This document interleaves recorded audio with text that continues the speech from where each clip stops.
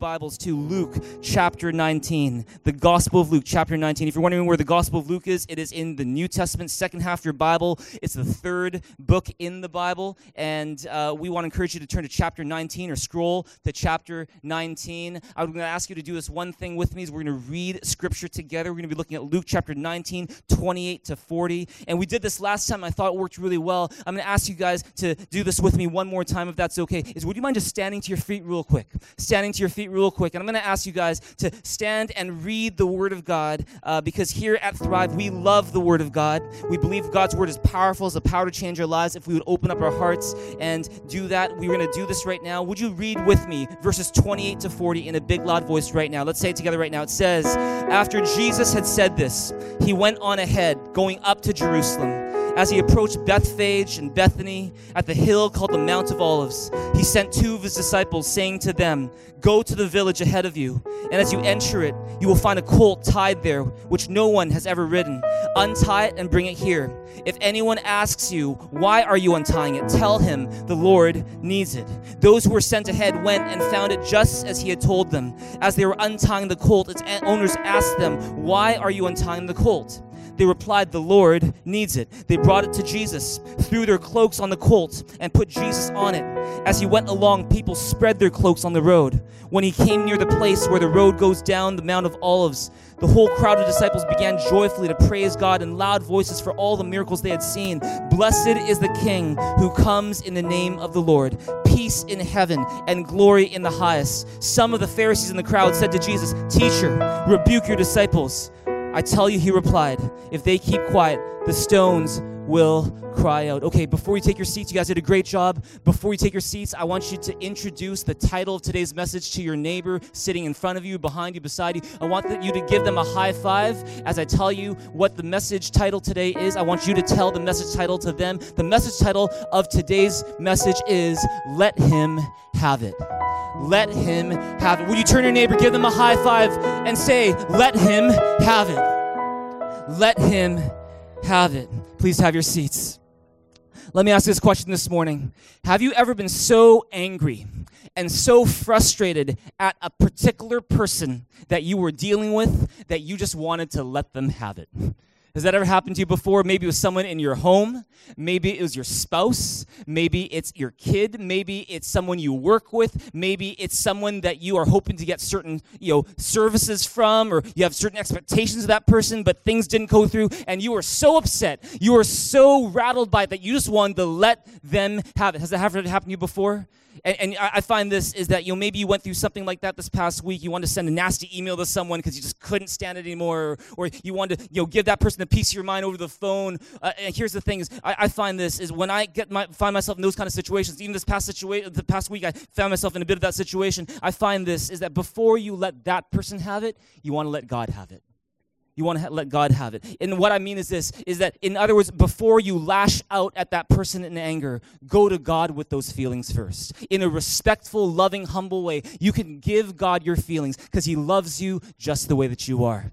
And see, I would encourage you to pray about it. I encourage you to ask God, what do you want me to do about this? How do you want me to see the situation? Very often when we're angry, we'll just kind of do whatever we feel like doing, and we'll say whatever we feel like saying. But I find that before you let that person have it, let God have it first. Give your neighbor a high five and say, "Let God have it first." Aren't you glad that you can let God have it? Aren't you glad that we have a God who is our Savior and our burden bearer? He's not just a God who's here to give us burdens. He's a God who's here to carry our burdens with us. And we know that because the Bible says so. We know that 2,000 years ago, Jesus took our greatest burden, the burden of sin, to the cross. When we were separated from God because of our sin, when we had no way of reaching God on our own, Jesus took the burden of our sin, which separated us from God, and He put it on Himself on the cross. And He said, "Come to me, all you who are weary and burdened, and I will give you rest." Jesus is our burden bearer. And so if you're going through a tough time today where all you want to do is let someone have it, let me tell you this, you can give it to God. That's why 1 Peter says, cast all your anxiety on Him because He cares for you. That's why Philippians 4 talks about how, don't be anxious about anything, but in everything, with prayer, with petition, with thanksgiving, present your requests to God, and the peace of God, which transcends all understanding, will guard your hearts and your minds in Christ Jesus. You experience God's peace when you let Him have it. Amen. Amen. That's why Psalm 68 talks about how God, he is the one who daily bears our burdens. He's not just the one who took our burden of sin to the cross 2,000 years ago, but every single day, he's bearing our burdens. Every single day, he's available for us to give our burdens to. Aren't you so glad that Jesus is our burden bearer? Amen. Sometimes I find that after I give God my burdens, after I let God have it, I don't need to let others have it so much anymore. And I find that after praying about it, I feel better about it. But sometimes maybe you're in the situation where you've prayed about it, but you don't feel completely better. And you feel like things are still bothering you. If that's your case, then I encourage you to find a friend to confide in. You know, the Bible gives us so many models of how to deal with frustrating feelings in your life. That's why David had a guy called Jonathan to confide in. That's why Jesus would confide in his three closest disciples, Peter, James, and John, and say, hey, this is what I'm going through. I'm just really not in a good place right now. Even Jesus did that. That's why Ruth had a girl called Naomi, her mother-in-law. She confided in her mother-in-law and said, you know, this is what I'm going through. And if you are having a tough time today and you've been praying to God, can I encourage you to do one more thing if it's still not happening for you, is to find someone and to talk with them about it. Someone who can be there to listen to what you're going through, who can understand what you're going through, who can pray for you. He can be maybe a bit more of a neutral party in the situation that you're in. I'm so thankful for people in my life that I can do that with. Amen. We're so blessed when we have people who can help us carry our burden. That's what the body of Christ, the church, is all about. Turn to your neighbor, give him a high five, and say, Jesus is our burden bearer. Here's a question for you today. Is there a problem in your life that you need to let God have? Instead of trying to solve it on your own, trying to do it all in your own strength and smarts, let God have it. But here's the thing. This message this morning isn't just about giving God your problems. The fact is, I'm so glad we can give God our problems. But if all we do or all we give to God are our problems, then you know what's going to happen is our relationship with God will always be kind of self-centered.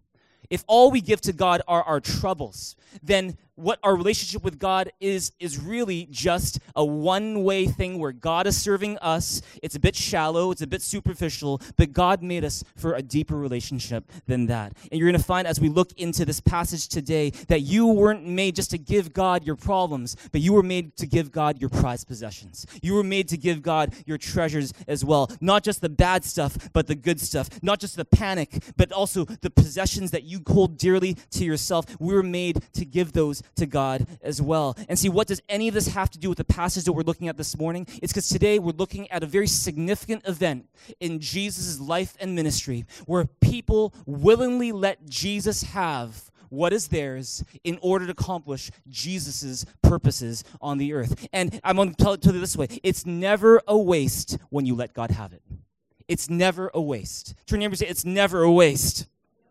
It's never a waste when you let God have it. Something powerful happens when we let God have what we have. Is that when we let God have it, some powerful things take place. Like, your life takes on a greater purpose and meaning than before. When we let God have it, you grow up spiritually. You mature as a worshiper of God. That you're not just worshiping God because of the things he does for you. You're worshiping God because he's worthy. Because that's who he is. He's not just the one who serves you, but we as servants of God are there to worship him. When we let God have it, we step into greater levels of joy, peace, and wisdom in our lives because we're living out God's purpose and design for our lives. When we let God have it, we can be a blessing to the people in our home, in our church, in our workplace, in our school. We can bless others more in the process. When we let God have it, we glorify God in the process. And so if you want greater measures of joy in your life today, if you are lacking peace and wanting peace, if you are lacking purpose and needing purpose today, if you want to be a greater blessing to someone in your life this morning, then this message is for you. Today we're talking about how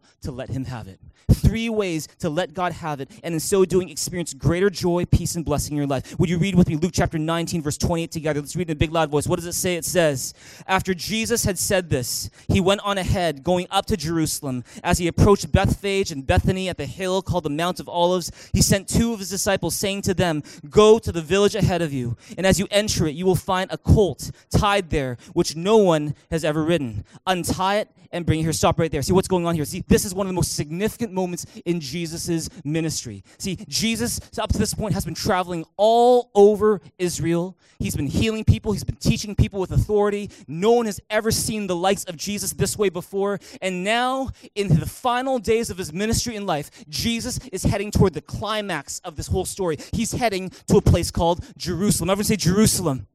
He's heading to his final destination for now. It's Jerusalem, the capital city of Israel, where in just a few days, Jesus would be betrayed. He will be arrested for crimes he didn't commit. He will be sentenced. He will be crucified, and eventually he would rise again. But see, Jesus' entrance into Jerusalem marks a transition point in Jesus' life and ministry. And it's such an important thing that all four Gospels, Matthew, Mark, Luke, and John, they all talk about this event in some kind of detail. Now, you got to think about this. If Jesus is truly the Son of God, if Jesus is truly the King of Israel, and he's entering the town of Jerusalem, you would think that he would have some kind of special entrance, wouldn't you?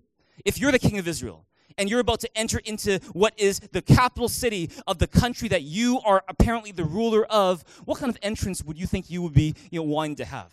Well, I would think it's a fairly royal entrance, at least a limo, maybe a horse and carriage, maybe a Corvette or maybe a sports car, maybe some grand procession, maybe some fireworks, some pyrotechnics. One of the things that I watch, in my spare time from time to time, I'll admit to you, sometimes I watch WWE, the World Wrestling Entertainment Company, and sometimes I'm amazed by the kind of entrances that some of these wrestlers will have. There's music, loud music. There's pyrotechnics and fireworks, and there they are. They're at the front of the ramp. They're flexing. They're going, I'm going to kill. They're doing all these things, and they're doing all these things as their entrance, as adoring fans are shouting their name, going, go, The Rock, go, Stone Cold Steve Austin, do all these. They're doing all these things because this is their grand entrance. And see, if I was Jesus, and I am far greater than any one of these professional athletes, and I am entering into the town that is the capital city of the place that I'm supposed to rule, I would think that I would want at least an entrance like that. But why would Jesus enter on a donkey?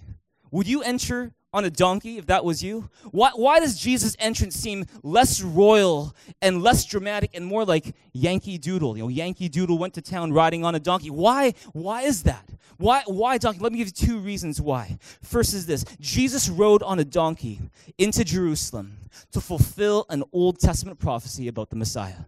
See, you got to recognize that centuries before Jesus was born, there was a prophet called Zechariah who wrote about this Messiah, the Savior King that the Jews were expecting to come and save them. And he said this about this. He said this about this Messiah. Look at Zechariah chapter 9, verse 9. What does it say? It says, "Rejoice greatly, O daughter of Zion. Shout, daughter of Jerusalem. See, your King comes to you, righteous and having salvation, gentle and riding on a donkey, on a colt, the foal of a donkey." See, Zechariah, he's writing under the inspiration of the Holy Spirit and saying he sees an image of the Messiah who's going to come one day and he's going to save the people of Israel, and he's going to come on a donkey. See, up to this point, Jesus, you got to realize, had not sought to be openly called the Messiah.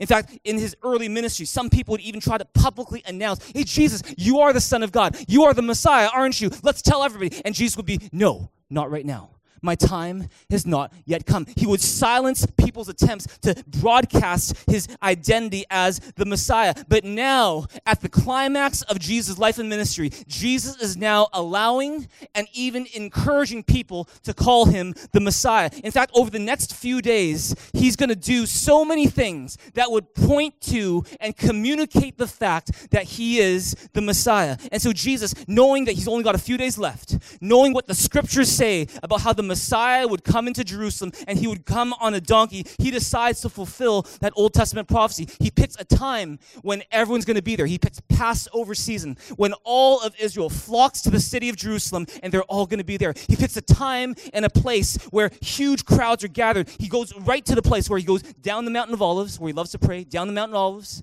He goes through the Kidron Valley. He goes through what people call the Golden Gate, where he's now in the temple area of Jerusalem, and people, thousands of people are there watching Jesus make this entrance. And he does it in a way that communicates to them, to those who understood Scripture at that time, "I am the Messiah is here." And see, that's the first reason Jesus rode on a donkey. It's to show that he is the Messiah. There's a second reason why Jesus rode on a donkey, and that is this. Jesus rode on a donkey into Jerusalem to show that Jesus is a king who comes with peace. You see, you got to understand this. Back in Jesus' time, if you were a king, if you were a ruler, and you entered a city on a horse, that signified that you were a king who came for war. It was a symbol of, I'm here to fight. I'm here to bring war. But see, if you are a ruler who came to a town or city on a donkey, it signified that you'd come in peace. Jesus comes to Jerusalem on a donkey to communicate that he is the king who comes to bring a peace that no one else can give. And in fact, when you read about this event in the Gospel of John, you're going to find that the people did one more thing that Luke doesn't talk about, is that these people wouldn't just lay down their cloaks. Jesus wasn't just on a donkey, but the people would also lay down palm branches on the ground. Why palm branches? Why palm branches? That's why we call that event Palm Sunday. But why? Why palm branches? When you think of palm branches, what do you think of? When I think of palm branches, I think of vacation. I think, relaxation. I think about beach. I think about a pina colada in my hand. I think about, going surfing. I think about, vacation. But, back in Jesus' day, when you saw palm branches, when people saw palm branches, do you know what they thought of? They thought of victory. They thought of, I'm going to conquer. They thought of, I'm going to have peace. Because, in fact, back in Jesus' day, if you were an athlete and you're running a race and you win the race, you're welcomed into the winner's circle, and then people will present you with palm branches as a way to say, you went through a great struggle, and now you have peace, you have won. And so that's what they're communicating to Jesus, is that you are our conquering, victorious king who's here to bring peace to our nation. And so they're dropping these leaves in front of them to communicate that he is the king of peace, because there's a peace that Jesus gives that the world cannot give. And see, that's why all these people are ecstatic that Jesus is here. They're like, yes, blessed be the name of the King who comes in the name of the Lord. They're like, glory to God in the highest. They're praising God as he's coming in. It's because how many of us know that when Jesus enters any place, it's worth celebrating it?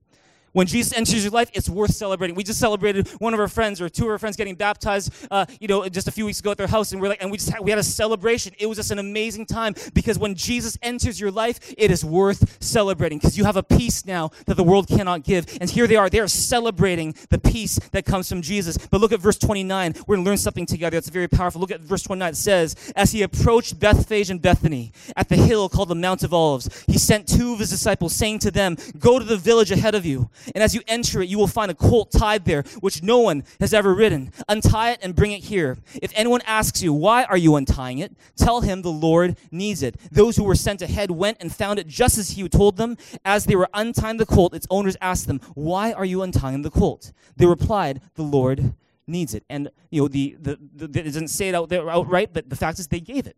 The Lord needed it, and the donkey owner gave it. Wouldn't it be great if you could take anything you want just by saying, the Lord needs it? Imagine you're at the drive-thru McDonald's, and they're like, oh, welcome to McDonald's. What can I do for you? And I'll take a Big Mac, some medium fries, hot mustard on the side, maybe a chocolate milkshake, please. That'll be $10.50. How would you like to pay? Okay, the Lord needs it. That'll still be $10.50. How would you like to pay? That's the thing. I don't know if you get the same kind of response. Or say you're looking in you maybe go to Richmond Center later on, and the parking lot is full, and you finally find a parking spot that maybe you'd like to take, but someone else goes in and takes it. And as they're walking out of their car, you unroll the window and say, hey, the Lord needs it. Do you think they would get out of their car? They go back in their car and drive out so you can go in? I'm not too sure. You can try it. You can try it later on today. Try it at home if you want. But the fact is this, I don't know if you're going to get the same kind of response. Why is it that the disciples were able to take that donkey, that colt, just by saying the Lord needs it? Well, different scholars have come up with different theories on it. One is this idea that maybe Jesus pre-arranged it. Maybe, he was in a trench coat and sunglasses and a hat, and the night before, he goes up to the donkey owner. He meets him in some corner at at the parking lot of Lansdowne. He's like, and he's like, I'm going to come to Jerusalem tomorrow. I need a donkey. Can I use your donkey? Okay, yeah, okay. Don't tell anyone. I just want to be dramatic. I want to impress my disciples. Let's just do that right now. Okay, I'll see you later. And he goes, so I don't know if that happened. I don't know if Jesus had the time to do something like that. Some people would say, maybe it was an angel who came to the donkey owner and in a dream spoke to the donkey owner and said, the Lord is going to use the donkey tomorrow, give it to him. Maybe it's because Jesus was now a household name, and so just at the sound of Jesus' name, people are like, they're happy to give him whatever he needs. Whatever the case is, we don't know for sure, but the fact is, when Jesus asked, the owner let him have it. And see, what's the lesson here? See, the lesson here is this. Today we're talking about 3 ways to let Jesus have it. And the first is this. When Jesus asks you for it, let him have it. See, when God requests that he use something or take something of yours, let him have it. You see, Christianity begins with the generosity of God. It begins with how we needed God. We were separated from him. There was no way we could reach him on our own. And so God gave. For God so loved the world that he gave. He gave because he loves us. He gave because he's a generous God. Christianity begins not with our performance and how good we are. It begins with God's generosity and how good God is. And see, while Christianity begins with our need for God and God generously feeding that need, from time to time, I'm here to tell you this, as followers of Jesus, sometimes God will need something from you. Sometimes God will need something from you. But JB, if Jesus is the Son of God, then how could he need anything? How could God actually really need anything? Let me clarify that for you today. See, God will sometimes need something from us, not because he truly can't live without you doing it, but it's because he needs something from us because he wants to involve you in what he is doing. See, let me give you an example. In Luke chapter 5, Jesus, he's preaching by a beach. Maybe there's palm trees. He's at the lake of Gennesaret, and he's preaching to these huge crowds, and he decides that he wants to sit in Peter's boat, and from shallow water, he's going to teach the people as he sits in the boat. Let me ask this question. Did Jesus need the boat? No, Jesus made the water. Jesus could walk on water. He could float on the water if he wanted to, and just and give people this amazing sight as he teaches the people. But why did he use Peter's boat? It's because he wanted to involve Peter.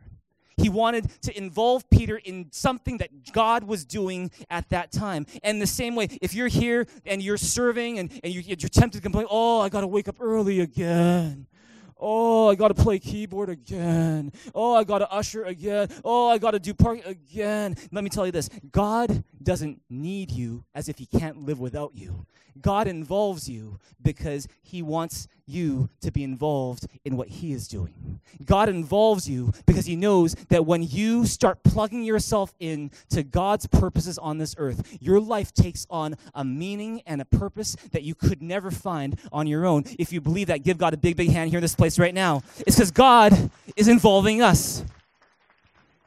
See, because God wants to involve us in a story that's bigger than ourselves. From time to time, God will specifically ask you for certain things. Has God ever done that with you?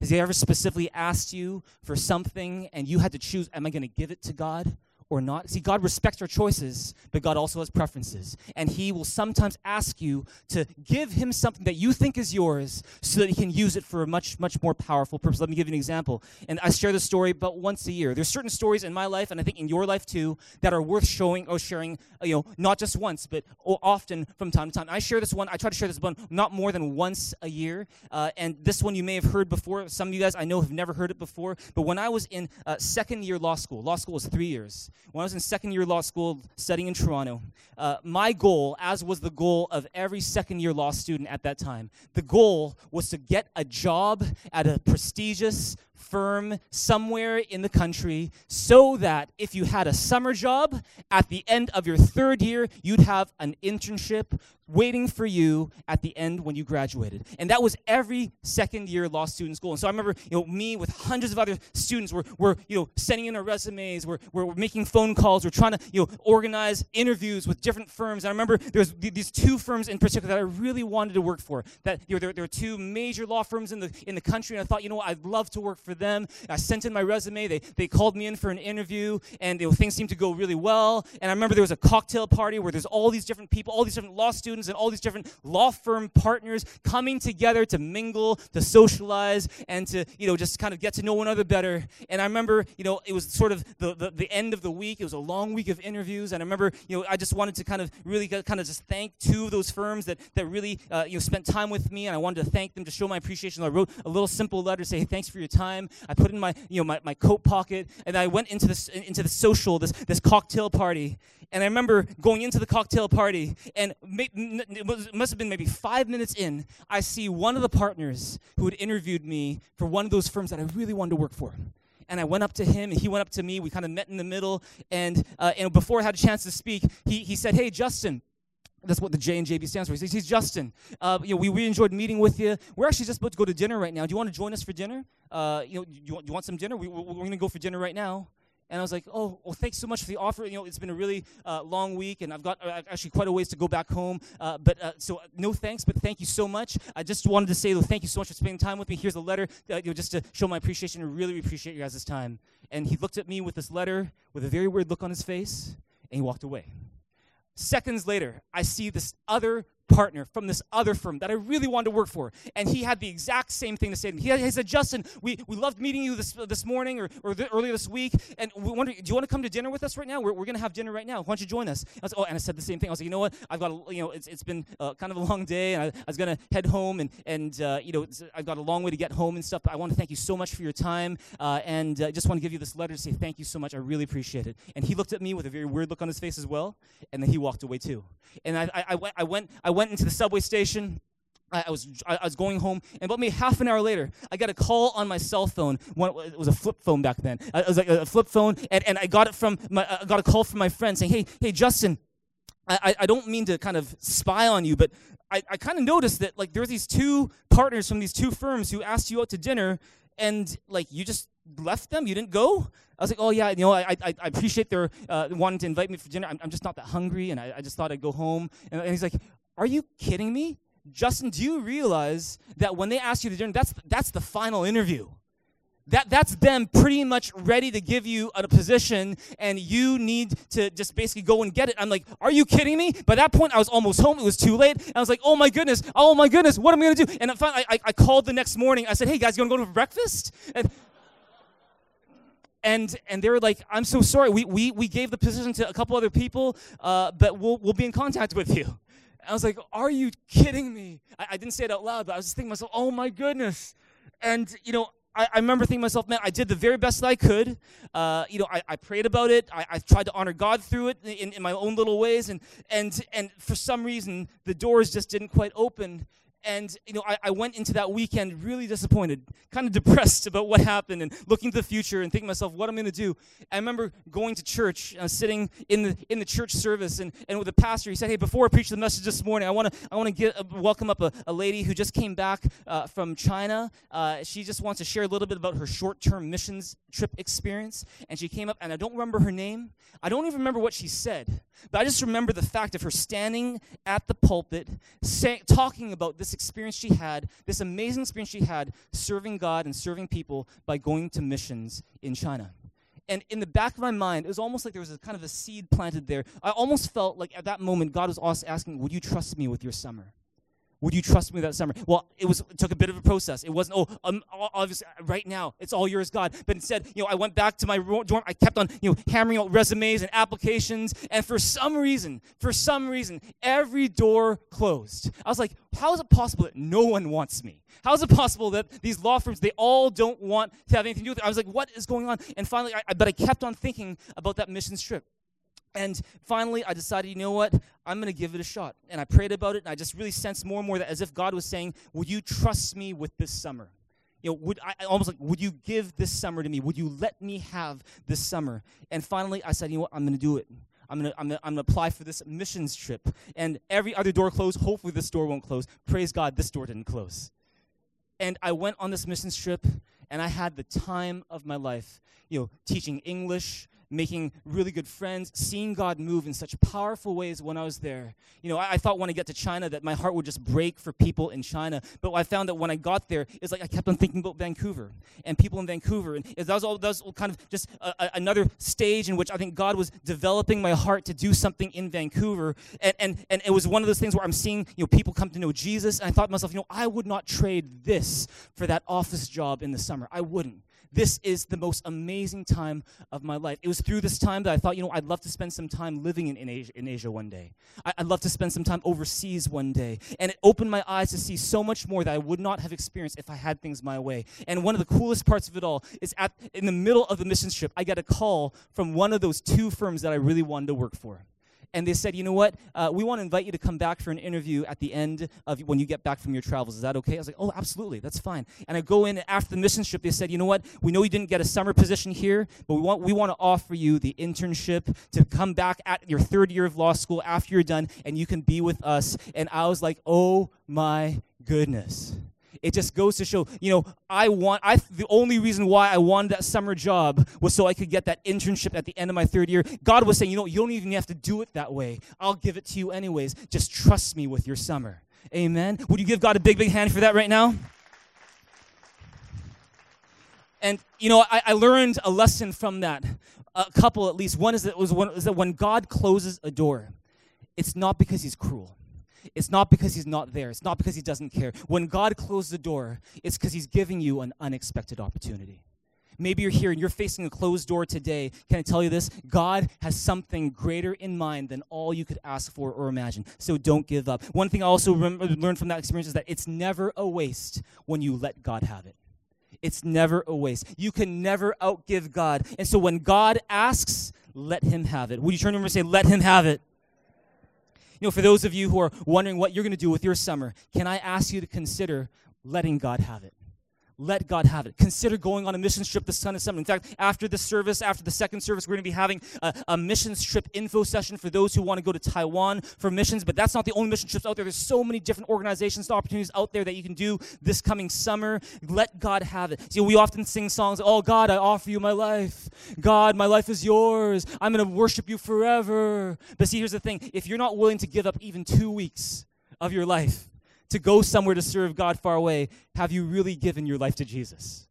Does he really have your heart? Or is that just cheap talk and empty promises? See, we want to be, wanting to say, when God, you ask for anything, it's yours. I'm yours. I'm yours. Like Jason Mraz says, I'm yours. It's all yours. See, when Jesus asks, let him have it. Number 2, another lesson that we learned from this story, this account from Jesus' life is this: go out of your way to give it to God even before he asks. Would you write that down? Go out of your way to give it to God even before he asks. I want you to read verse 35 with me right now. What does it say? It says, they brought it to Jesus, threw their cloaks on the colt, and put Jesus on it. See, what's going on here?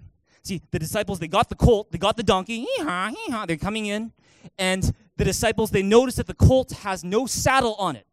And so Jesus is going to be riding on the saddle. They don't want their master to be uncomfortable. So what do? They take off their cloaks, they put it on the donkey, and they create a hybrid saddle for Jesus to walk into Jerusalem on that colt. They're putting Jesus on. And that's in many ways here at Thrive, what we're learning to do is that we want to put Jesus on top of our stuff. Not our stuff on top of Jesus, but put Jesus on top. Make him the one who's preeminent. Make him the one who rides on everything else that we do. Amen.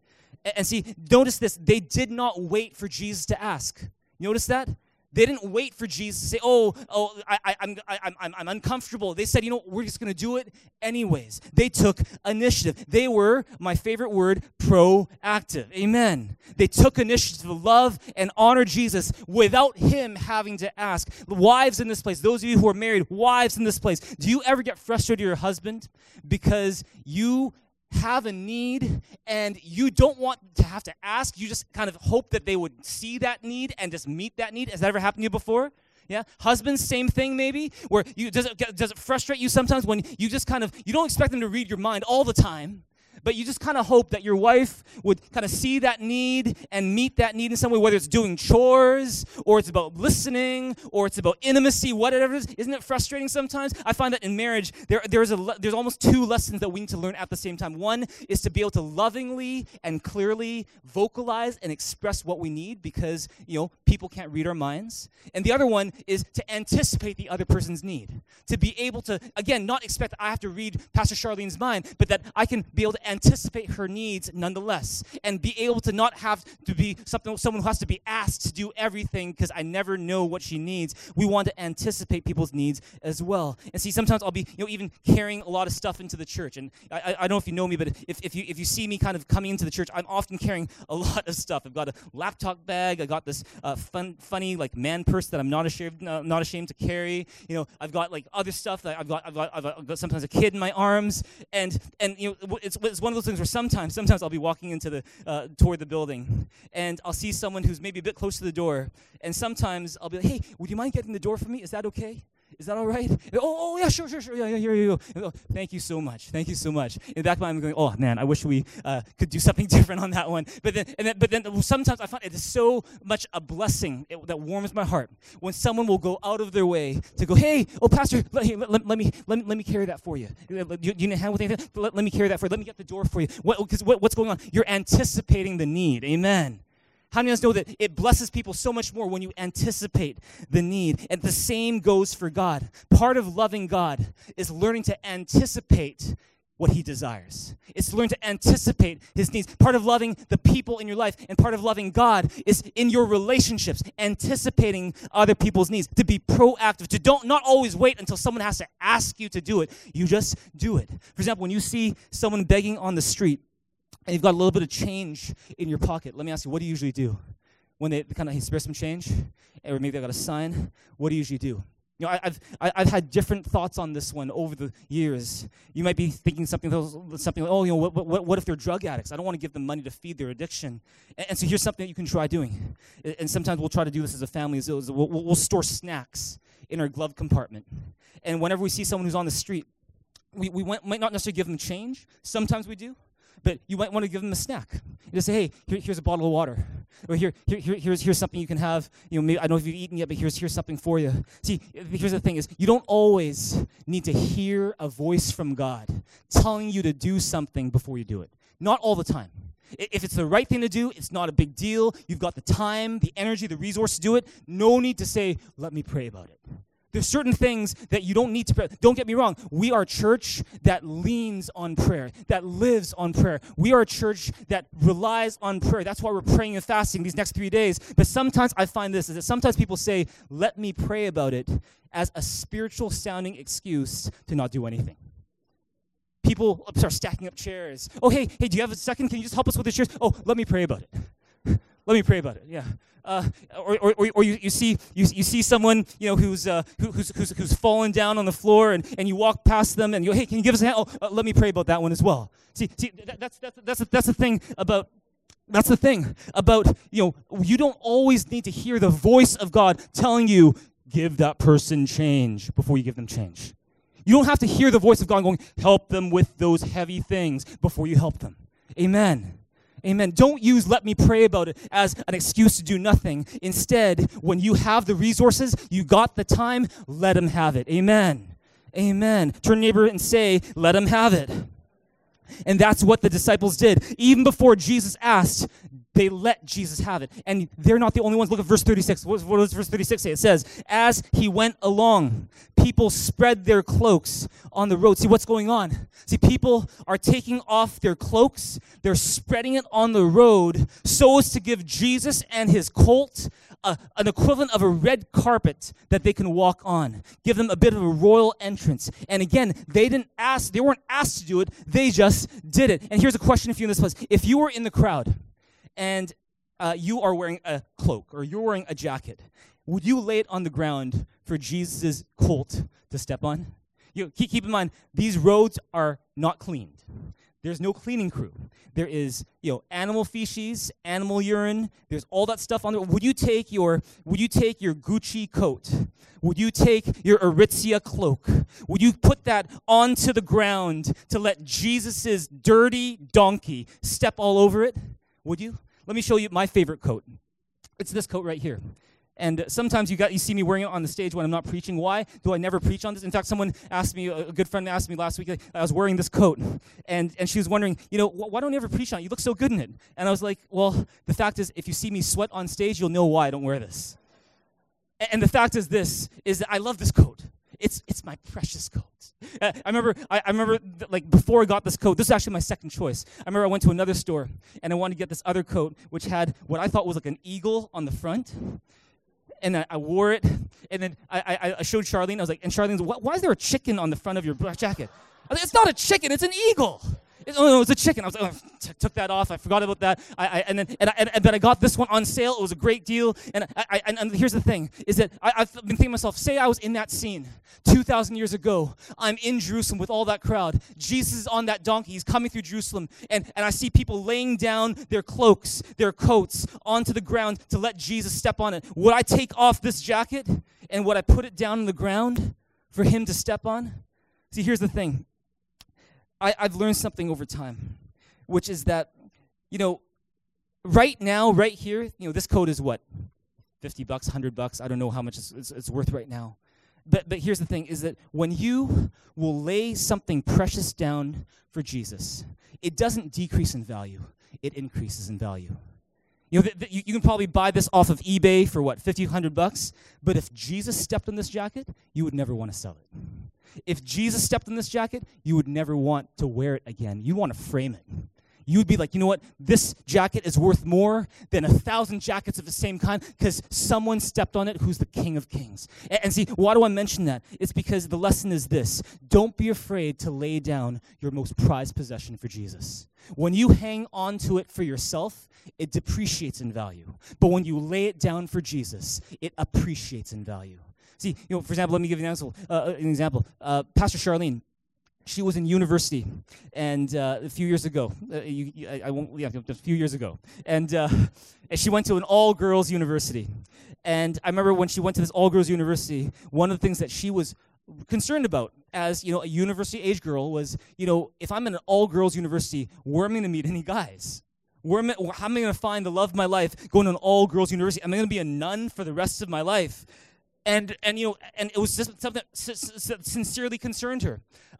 She was seeing someone at the time, and when that relationship did not go through, when it didn't work out, she was surprised at just how painful it was for her. She was surprised at how much it affected her. She was surprised at how much of a hold that relationship had on her life, and she thought to herself, man, is this really the only way to find the love of my life in such a painful way, by trial and error?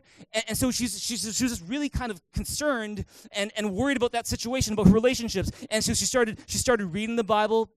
She started kind of trying to seek God on what is the right way to go about relationships, and she started getting advice, whether books or mentors in her life, and she decided to do something. She decided to lay down and to give to Jesus, to let him have a very precious part of her life, which is this issue of relationships.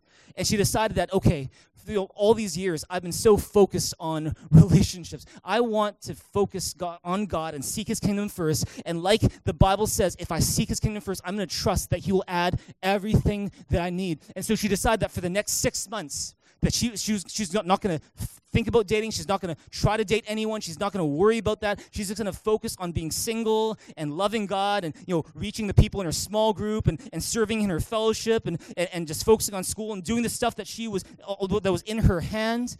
And you know what? It was the happiest 6 months of her life up till that point. She felt like, man, I'm content. I'm at peace. I'm happy. In fact, 6 months eventually became a year. A year eventually became a year and a half. And over that time, it's almost like God was giving her more clarity and insight into the kind of guy that she wanted to have. And in fact, she started to pray for a guy who had 4 characteristics. One was that someone that she could follow, someone who put God first, someone with a good temper, and fourth is someone who's just exceedingly good looking. I'm kidding about the last one. The fourth is someone who loves their family. And then a couple months later, I came into her life, and I ruined everything. And, yeah. And see, here's the thing, is Char's 6 months of dating, of no dating, of saying, I'm not going to focus on it. I'm just going to lay this down for Jesus. I'm going to lay down this prized possession. At the end, because she laid it down, what did she get at the end of it? In return, she got a lifetime with this. What a steal. What a deal. Boom, this is yours for a lifetime. Oh, yeah. Some would say it's a reward, some would say it's a curse, but whatever the case be, the fact is she got me at the end. And this is it. What is the lesson there? Is that when you hang on to that prized possession for yourself, it depreciates in value. But when you lay it down before Jesus and let God step on it, let God work on it, that he will cause it to appreciate in value far beyond anything that you yourself could do. If you believe that, give God a big, big hand here in this place right now. Amen. Amen. Here's a question for you this morning. What is something precious in your life that you can lay down for Jesus? Maybe it's your time. Maybe it's the summer. Maybe it's despite how busy you are, you're like, you know what? I want to give God more time because I just believe I can never outgive him. I believe he's worthy of that time. I want to give it to him. Maybe it's regarding your money and saying, God, I'm going to start tithing to you. Instead of kind of hoarding everything for myself and using everything on myself, I want to do what the Bible says. I want to honor God with my wealth, with the first fruits of my crops. I want to give you the first part. And when I do that, I'm just going to trust you're going to add everything I need and more. And see, what is that to me? I'll give you another example. There's a young couple in the church, dear friends of ours, who gave us for Christmas a DQ gift card because they know how much I love eating DQ. And I went to DQ and I used that card. I didn't know how much was on it. I just used it. I got my kids cone in a cup with brownie on top, and then I used the card. And they were like, "Oh my goodness, I've never seen so much money on a card before." I was like, "How much is on a card?" Like $200. I'm like, "Are you serious? $200? And then I was kind of embarrassed to text them about it because I was like, I don't want to be like all weird about it. But then I talked to them like a few weeks later. I was like, hey, like thanks so much for that card. Like there's like $200 on it. Did you guys put $200 on there? They said no, we put $20 on there. It's like, really? Okay, $20. And so what happened is somehow in the process, there was something that I don't know, some kind of glitch that happened that turned $20 into $200. God appreciates things in value when you give it to Him. Amen. Amen. Amen. Praise God. I'm not saying I'm God, but when you give to God's people, good things happen. And so what can you learn from that is give what you have to God and believe He will multiply it. When you tithe, don't say, oh, it's only $100. Say, God, thank you that you will multiply what I give. That you will do more with what I have than what I could do with what I have. That what is a little bit in my hand is a lot in God's hand.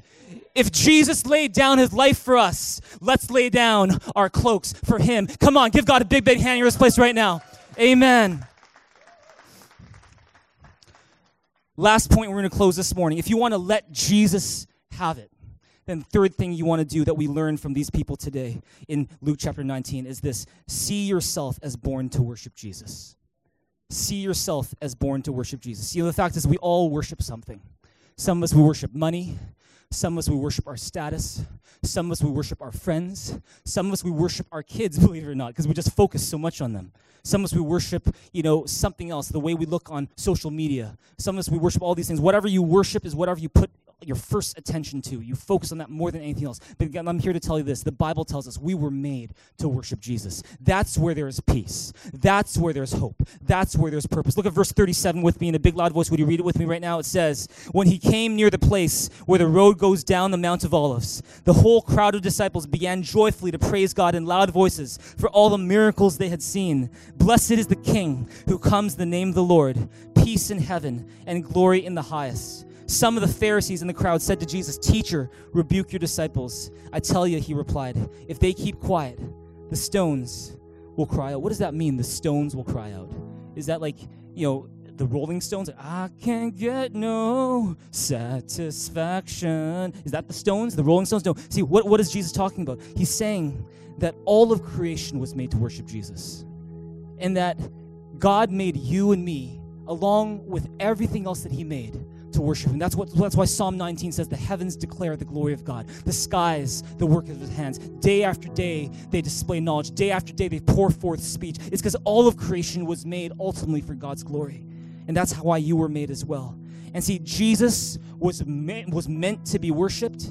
You were made to be His worshiper. And when you worship something other than God, life is empty, life is incomplete, life is not at peace at all. But when you worship Jesus, that's when you find your reason for living.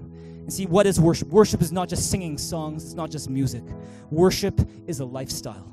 Worship is you trying your best to live each moment to give God glory. It's what 1 Corinthians 10:31 says. It says, whatever you do, whether in word or deed, or whatever you do, whether you eat or drink, do it all for the glory of God. It's saying, not just my song this morning, not just what I do in church this morning, not even just the offering I give this morning, but every moment can be a moment to worship Jesus. When I'm taking my 8-month-old son out to the park for a walk and I'm thanking God for blessing me with such an amazing son, that's worship.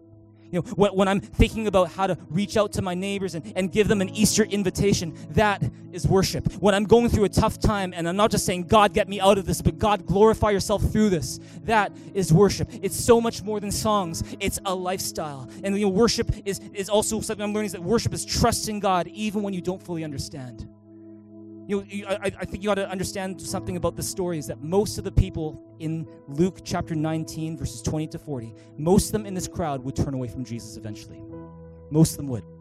Most of them actually thought that Jesus would be this military commander who would by force take the nation of Israel into his hands and get them away from the Roman rulers that were controlling them. They wanted this military warrior hero to come and to basically become a political king. They wanted Jesus to establish a political kingdom now for all of them. And when they saw him crucified on a cross, they thought, what is this? They thought, this is not the king we wanted. But this is the thing, is that Jesus would come on this side of heaven. He would come to die on the cross for our sins because we needed a peace that politics couldn't give us. Jesus came to die on the cross for our sins so that we could be brought back to God. And one day, he will return as the King of Kings to conquer and to establish his kingdom. But that was later. And the lesson there is this, is that sometimes the help you want is not the help you need. God is focused on the help you need, not the help that you want. And see, sometimes God has to help us see that what we think we need is not always what God knows we need. And see, the question becomes this, is when that happens, when God doesn't quite work the way that you expect him to, will you still worship him? Will you still worship him? Or will you worship him to the extent that you see him do everything you want him to do, in which case you're just worshiping yourself? When my brother-in-law passed away very suddenly, about 10 years ago, it was a heartbreaking time for my family, for my parents-in-law in particular. And I remember we brought them to church just a couple days after his passing. I remember we're at the back of this church, and the pastor there is saying, if there's something that you need to let God have today, then would you just raise your hands to God? And for the first time in my life, I see my father-in-law, who wasn't a dedicated Christian or any kind of thing, but he just raised his hands to God. Tears running down his face. Just surrendering to God, knowing and thanking God that Dan, my brother-in-law, was in a better place now because he trusted Jesus as Savior. And he just lifted his hands. And, because of that moment, though it's something that we never asked for, never hoped for, God used it in such a powerful way to do something so powerful in my father-in-law's life, to turn him into a worshiper of Jesus. And as a result, he was lifting his hands on that day and continues to do so to this day. See, true worship happens whenever I respond to God with faith, with humility, with love, with courage, and I obey him because that's who he is. He's worthy of my obedience. And so since you and I were made to worship Jesus, let's let him have it. Let's let him have the worship that he is due. Don't just give it when he asks. Don't just give it in isolated situations, but see your whole life and every day as a moment and a chance to worship Jesus. Just like 1 Corinthians 10:31 says, whatever you eat or drink, whatever you do it all for the glory of God. When you let him have it this way, you honor God. When you let him have it this way, you're a blessing to others. When you let him have it this way, you experience a peace that no one else can give. And that's what we're doing these next 3 weeks, or the next 3 days, fasting and praying and drawing near to God. When we let Jesus have it, that's when greater joy is possible. When we let Jesus have it, that's when peace is possible. When we let Jesus have it, that's when forgiveness is possible. When we let Jesus have it, that's when strength and hope are possible in ways that we could never manufacture ourselves. If you believe that, give God a big, big hand and a big shout in this place this morning. With every head bowed and every eye closed, I just want to invite you to respond to God today. Maybe you're here today and you realize that you need God's forgiveness for stuff that you've done, stuff that you said, maybe this past week, maybe even this morning. Maybe you've never come to God and said, God, I need you in my life. Jesus, thank you for dying on the cross for me. We want to give you an opportunity to do that because that's the most powerful prayer you could possibly pray. It's just simply to receive as a gift the forgiveness that God made possible when he sent his son, Jesus Christ, to die on the cross for us. And if that's what you need this morning and you need the gift of God's forgiveness, then I'm going to invite you to just raise your hand to God today as an expression of your need for him. And the good thing about God is that he will come in simply because you ask, not based on your performance, because his love for you is unconditional. He loves you with an everlasting love. And so if you need Jesus today and you want to invite him to your life, why don't you just lift up your hand to God this morning. Lift your hand up high into heaven, and we're just going to pray this prayer with you right now that you can pray. You can say, Dear Jesus, thank you for dying on the cross, to pay for all my sins, for rising again, to give me life. I open up my heart I invite you in. I invite you in. Please forgive me of my sins Please give me the and fill me with your Holy Spirit. fill me with your Holy Spirit. Thank you that starting today, And starting today, I am a child of God. I'm a child of God. I'm a citizen of heaven. I'm a citizen of heaven. And the best is yet to come. And the best is yet to come. In Jesus' name I pray. Amen. Would you give God a big hand, a big shout in this place?